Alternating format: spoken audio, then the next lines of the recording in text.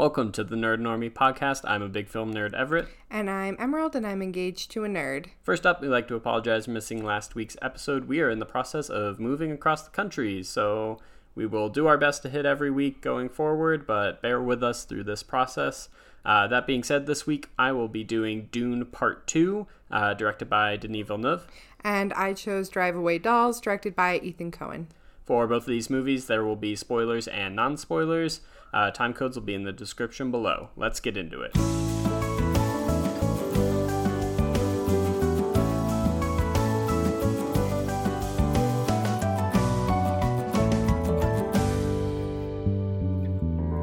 Alright, Dune Part 2 is the sequel to Dune. Both directed by Denis Villeneuve, shot by Craig Fraser. I think is very important to say because these movies are visually stunning and stars just about everybody under the sun, but Timothée Chalamet and Zendaya are kind of the two leads, I would say. Yeah.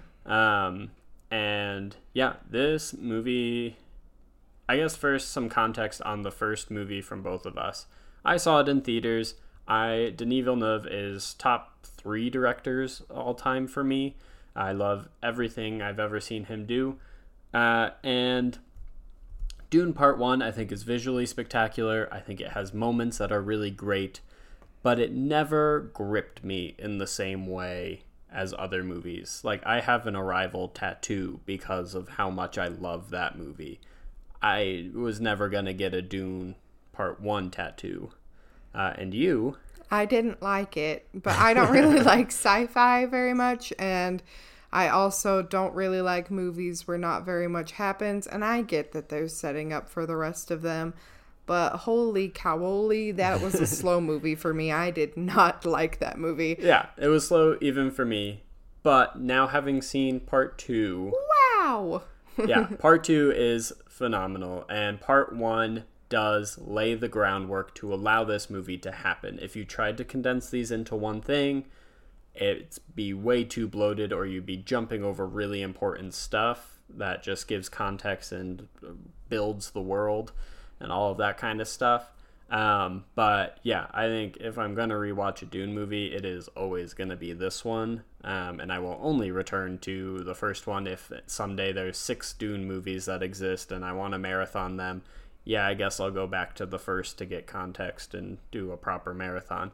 But other than that, I will always watch Dune Part 2. Yeah, even I really, really enjoyed it. The first part was really fun and, setting up everything that was going to happen, and it was just really interesting. And then the third act, I was my palms were sweating. I was hyperventilating. I was jaw dropped. But the middle was a little bit slow, and for me, it was I'm tapping my feet because we saw it in IMAX, which is 8 bajillion seats. So it's you can't really move around and you can't do anything. And I'm so fidgety, especially when things are slow. So I was a little bit dying there in the middle. But with how phenomenal the third act is, it was worth it. Yeah, I same kind of flow of the movie. The first act was fun and kind of endearing, and you get to learn more about the desert and the world of Dune and the politics at play. And it did a good job of both kind of recapping the first movie without sitting there and just telling you what happened and kind of just jogging your memory about this world, but also moving some stuff forward. And then, yeah, the middle is the weakest part. It kind of drags. There's a couple cool moments here and there, but it kind of started to remind me of the first movie. But it builds so strongly, and the third act is insane. It's so good. It looks amazing, and it's what you think is going to happen, and yet you're on the edge of your seat because what if they do this? What if they do that? Is that going to be how it goes? Oh my gosh, they have to do this now? It you forget you're watching a movie, or that you're need to analyze what's happening, and you're just on the edge of your seat watching some of the most visually spectacular action sequences I have ever seen. play out in front of you, and it both does huge scale action and these tiny little like character moments so well, and it's so balanced on those two fronts.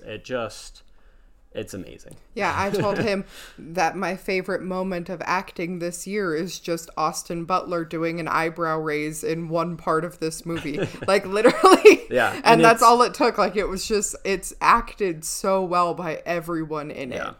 Yeah, and it really, there is plenty in this movie and in the first movie that should be really silly and really dumb. And it's the kind of stuff that sci-fi gets made fun of for forever because it's stupid and it's silly or it makes no sense or really we're doing that again. But somehow Denis Villeneuve has made this movie not feel silly. It feels real and important and good and interesting. And I think a lot of that, as much as yes, it is the script, it is the acting, it's all of that stuff, but the visuals, the CGI in this is as close to flawless as I've ever seen. James Cameron and Avatar, step to the side. Those movies still look fake because we know it's fake. Everything in this feels like it's real. It feels like they somehow built props that were the size of skyscrapers and put actors around them. And I think that's also part of it. Denis Villeneuve is amazing at scale. Anytime there's a giant ship or object or worm or something, there's always some person in the foreground or walking next to it to give you a sense of how big these things are or how small different things are. And it just, everything feels to scale and accurate and well thought out and looks flawless. And it really sells the world, this whole visual depth to it. Yep. But yeah, I think that's all we can say without spoiling it, so let's head into spoilers. Alright, spoilers for Dune Part 2. So it kind of starts out with, we're in the desert and Paul is learning the way of the Fremen, and Zendaya kind of has a soft spot for him and takes him under her wing and starts to teach him. Meanwhile, I wouldn't say kind of. They kiss after like 10 minutes. Yes. They definitely do that.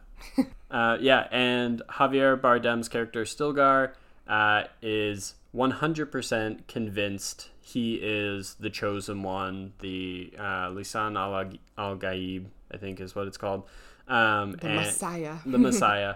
And it's actually really funny at the beginning. Like, the whole theater was kind of laughing along at these moments, kind of joking about how literally anytime Paul opens his mouth, it's a sign, quote unquote, and they'll be like, oh my gosh, you're the chosen one, and then him saying he's not means, oh my gosh, he's humble and he is the chosen one. Or if he says he is, it's like, yes, he's taking his rightful place, he is the chosen one. And like, they play into that comedically. And then, he learns to ride a giant worm. And in any other movie, if you explain that to someone, that sounds so stupid, but it's so good. It's so cool. They crushed that. And just the feel, the style, the just intensity of him riding his first worm. It is not just a lesser movie just has a giant worm come by and he does some crazy backflip onto it and then rides it up and it does this huge jump and he does a triumphant hand, pumping his fist to the crowd. But in this one, you're on the worm with him. The camera's grounded and the sand is just whipping past. You can barely see anything. It's just I think that's still Timothée Chalamet, but that could be anybody at this point. And it feels real. Yeah. And it's awesome. And so that kind of stuff continues, and his mom is this magic lady, and she's kind of sowing the seeds of him being the Messiah down in the fundamentalist groups in the South and stuff, trying to kind of raise him an army essentially. And there's kind of this tension of he knows if he goes down there, a holy war will begin, and he's going to be responsible for the death of billions in the galaxy. And so he doesn't want to, but on the flip side, if he doesn't, he might lose everyone he loves and knows, and evil people will rule. And so he's kind of weighing these things and having to deal with the responsibility of that. And then it gets a little slow.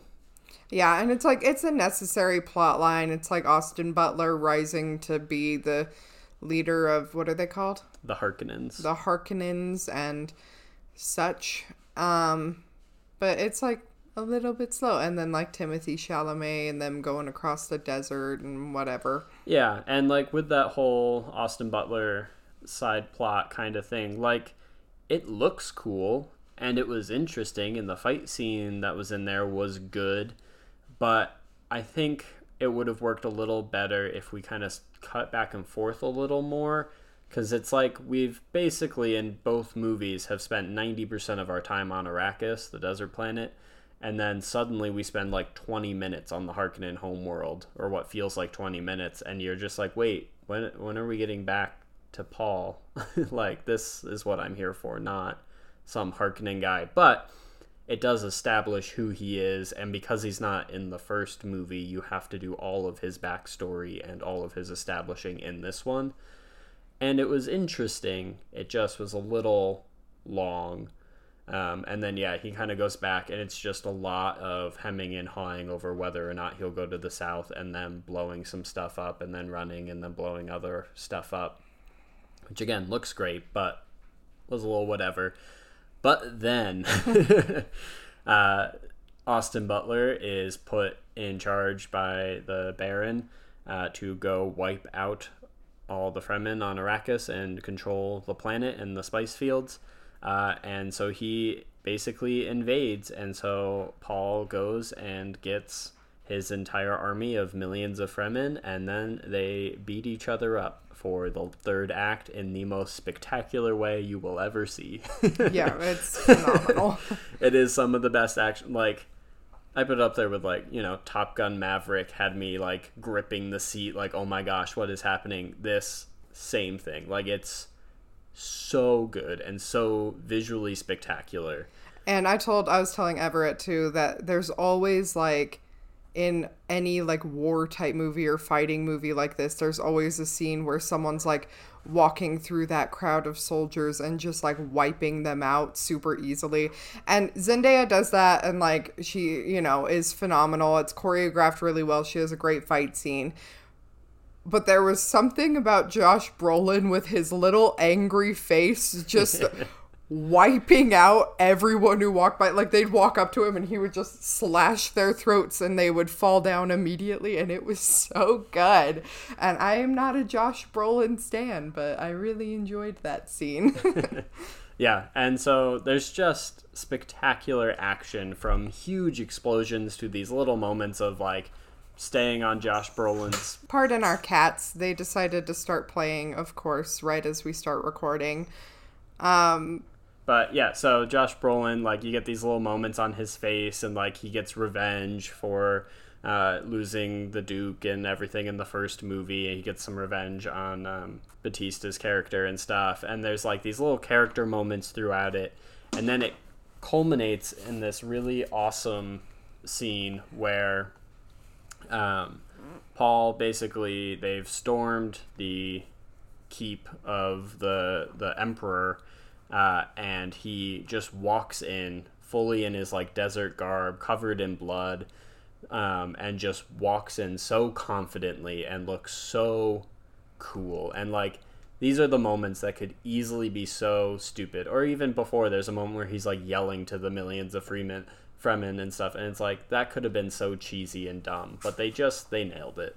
Yeah. And so in this, he like walks in and he starts saying these things, and he takes them prisoner, and later he then and he stabs the Baron in the neck. He stabs the Baron in the neck, and then he brings everyone, all the prisoners, in front of him and whatever, and he basically tells the Emperor, like, I'm going to challenge you now, and I'm going to take your throne and marry your daughter, right after he told Zendaya he will love her forever. And so the Emperor names his champion, which is, of course, Austin Butler, and Timothée Chalamet is the champion of himself. And they have such a sick duel. And Austin Butler, the character design, having, the bald cap and the no eyebrows, in any other context would be, again, so silly. With the but he deep modulated is, yeah, voice. with like the, oh, you're gonna fight, whatever. But he is so menacing and spooky in They this. did it so well. And it's perfect. Their fight together is so intense. It's so crazy. And like, oh. Yeah, Timothée Chalamet, he ends up winning. Of course. But it really felt for a minute, especially because I think it is like his mom has his mom has her own daughter in like her womb that he can kind of talk to and weird stuff like that. And she is going to be really important going forward. And so there's part of you that thinks maybe the role of Timothée Chalamet is to die here, and something then will happen with the daughter. Especially because, like, the whole movie, they talk about how, like, if he died, he would die like a martyr and become an even larger religious symbol. Yeah. And they're trying to start, like, this holy war, so... Yeah, there's, like, a real chance that's like, oh my gosh, they're going to just kill Timothée Chalamet right now. That might just happen. And so, as the fight goes on... And they've established that Austin Butler is really, like, a fearsome sociopath killer. And he is. And he is. And so their duel. And it's also just, like, again, so well choreographed, so well done. They cut the music. It's just intense and really gripping. Like, I think a lot of times, especially, like, movies struggle with duels. They're always, especially when you want the actors to do their own stunts or something, it's a little slow, it's a little cumbersome, or it just isn't quite as cool as you think it is. But I think having it be like a knife fight, it's so fast, and they can, like, you have to be close quarters, so there's headbutts, there's elbows, there's little knife slashes, there's cool flips and tricks and stuff mixed in there that aren't, like, over the top. It's just awesome. Yeah. And he does end up winning. Good on you, Timothée Chalamet. And then they reveal that they sent word to the other great houses to, like, accept his rise to power, and they refuse. And that tees up for what will probably come, because our theater was sold out for the fan preview, which maybe, hey, it was all the fans going out early. But I would be shocked if this movie doesn't do a lot better than the first. And after the first, they still made the second. So I see this movie being pretty big. And if Denis Villeneuve wants it, they will happily fund a third for him. Yep. So I can't wait. What would you rate it? I'm giving this a 9.5 out of 10, just because that middle is a little slow. If I ever rewatch this, that's where I'll go on my phone and scroll through some stuff while I'm waiting for the good action to come back. Yeah, surprisingly, I would give this like a 9, which I think is the highest score I've ever given a sci-fi movie in my entire life. It's hey, you really, liked The Creator really good. too last year. I liked The Creator, but I think The Creator I still gave like a 7. Yeah, probably. This is having a 9 for the. Yeah. It's by far the best movie we've seen this year. We were just talking about how every movie this year is garbage. So yeah, with that, let's get into our next movie. Okay. I'm here. It's been a while since you've had one of those nightmares. Tell me, what was it about? All right. On a much less... Just as prestigious a name of director, but... much less phenomenal note. Yeah.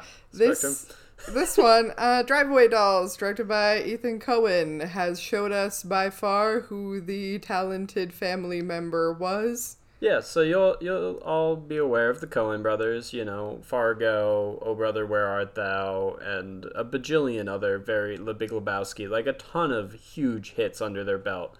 And then they kind of separated, went their own ways, and one of them made Oscar-nominated and a movie that made me actually enjoy Shakespeare, Macbeth, which is a visually stunning movie. Go check it out.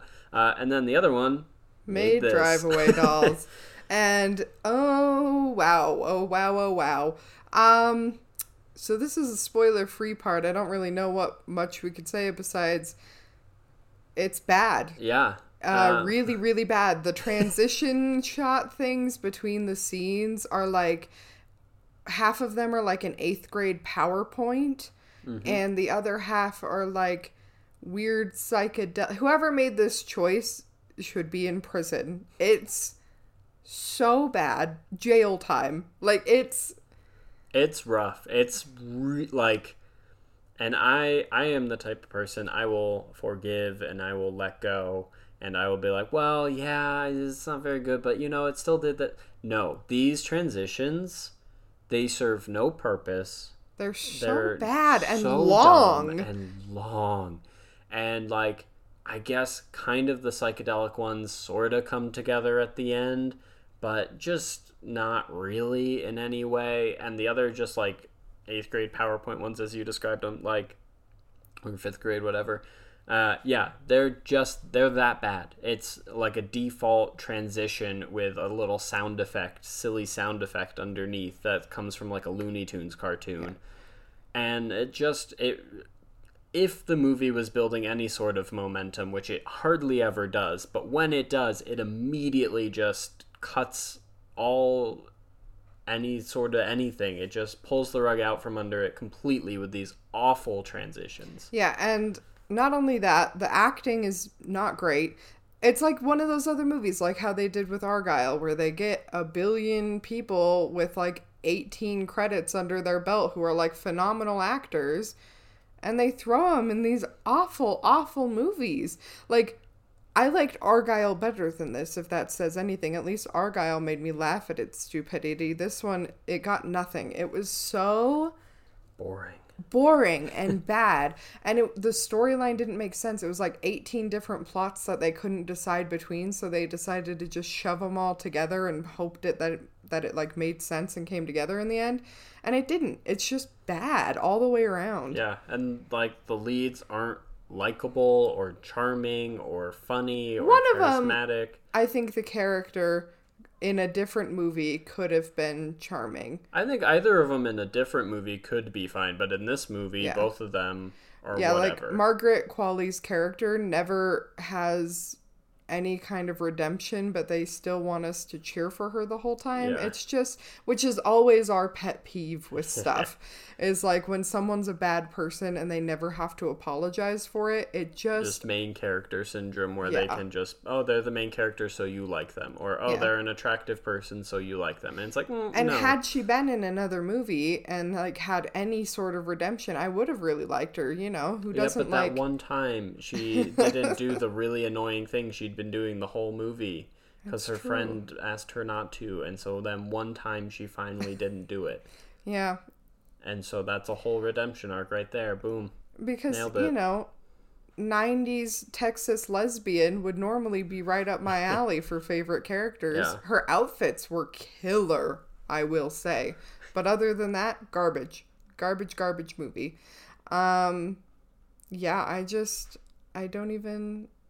I don't even know. Yeah, and Geraldine Viswanathan is the kind of other lead, and she's probably the best part of the movie. Because she's almost likable. She's almost likable, though, like, her arc is to become less likable. Yeah. That is, they take her from being this kind of, like, quirky, funny character who you can kind of snicker with to being just at, like... The arc is not, you should become friends because you're, like, you understand each other and you let each other be yourself. It's, no, you have to be like me. That's your arc. Yeah. Like, let's say they took the character archetypes from Bottoms, the two main characters, but made Ayo Edeberry's character turn into Rachel, what's her last name? Sennett. Rachel Sennett. With no apologies, and then threw them in a Thelma and Louise where they didn't do us the courtesy of driving off a cliff at the end. Like, it's just it's that awful. Bad. I don't often say skip a movie, but most of the people involved in this are probably pretty well off. Yeah. And everyone else has already got their paycheck, so they are doing fine and on to their next thing. And anyone who has a back-end deal needs to learn that this is not the type of movie you should make. and don't go support this garbage. Yeah. Also, if you're looking forward to seeing Pedro Pascal or Matt Damon, because they were both heavily featured in the trailer, don't, because they're in it for probably 5 minutes each. 5 minutes is generous. I think collectively they're in it for 4. Yeah. So, yeah, let's move into spoilers. All right. Spoilers for Drive Away Dolls. This follows 2 lesbians who one of them is like prudish and uptight and the other one is slutty. And they want us to like the slutty one even though she consistently cheats on her partner of 2 years. And never apologizes and never rude at every turn and does not respect her like prudish friend. And like, yeah, you want your friend to have a bit of fun and loosen up a little bit and get back out there. But don't bring your hookups back to the hotel room that you're staying in together. Like, it's just, she did the worst thing she could do at every turn and never was punished for it. It was just and then for the prudish one, like the arc is to stop being yourself and, you know, yes, you can cut loose a bit more, but that's not really where she goes. She goes to suddenly just being in love with this horrible person and doing, like, just being completely opposite to who she is from the start. And the other one agrees to marry her even though she's just been cheating on every person she's ever been. It just doesn't make sense. Their characters are flawed. They don't ever add up to anything. The storyline doesn't make sense. But anyways, the story, supposedly, they do a drive-away thing where they get like a rental car going towards where they're going, which is Tallahassee, Florida. And they accidentally pick up these crime people's cars. The one good character from Curly. poor little Curly who gets killed. And yeah, they pick, and Curly was also the only one who was kind of funny. But they pick up this car and it has Pedro Pascal's head in it and a briefcase full of dildos. Yep. Apparently that belonging to political figures. Mm-hmm. And that's literally the whole movie, like, and nothing happens. Yeah. And the other thing, like, and the kind of end of it is they sell the dildos back to Matt Damon because one is his and he's a powerful senator who might run for president one day in Florida. And like in a better movie that could be a really funny dumb premise, but in this movie kind of the vibe they're kind of leaving you with is awful politicians will get away with it because they're rich and, you know, it's all inevitable. And if that's the kind of message they're leaving you with, it also, like, why didn't Matt Damon just say, not mine? Yeah. And there's also about like, a 20-minute psychedelic sequence of Miley Cyrus. She's called the Plaster Caster. For a reason. Yeah. And she's doing that for like 20 minutes in like psychedelic, weird 70s colors. And that's it. That's the movie. And that's like the transitions they do between scenes. And it's so stupid and bad and awful. And then they go get married, I guess. Yep. I really don't understand. I don't like it. Yep. So what would you rate it? I don't know. Maybe like a 3 because I have been laughing for 3 days over the stupidest phrase that I've ever heard in my life. Which the phrase is slapping ham on the veranda, which is stupid and I hate it. And that was his term of having sex on a porch swing. I don't know why. That was the only thing that made me laugh in the entire movie, and it's not even funny. Yeah. Yep. And, yeah. I think I'm going to go even lower. I'm giving it a 2. Yeah. I had high hopes. Yeah, it was one excited. Of my like most anticipated movies of the year, so I really am quite devastated, which I think is why I'm sticking with like a 3. I think if I thought about it more, I would probably give it like a 1, but since I had such high hopes for it, I just wanted it to be good. Yeah, well, that's Drive Away Dolls.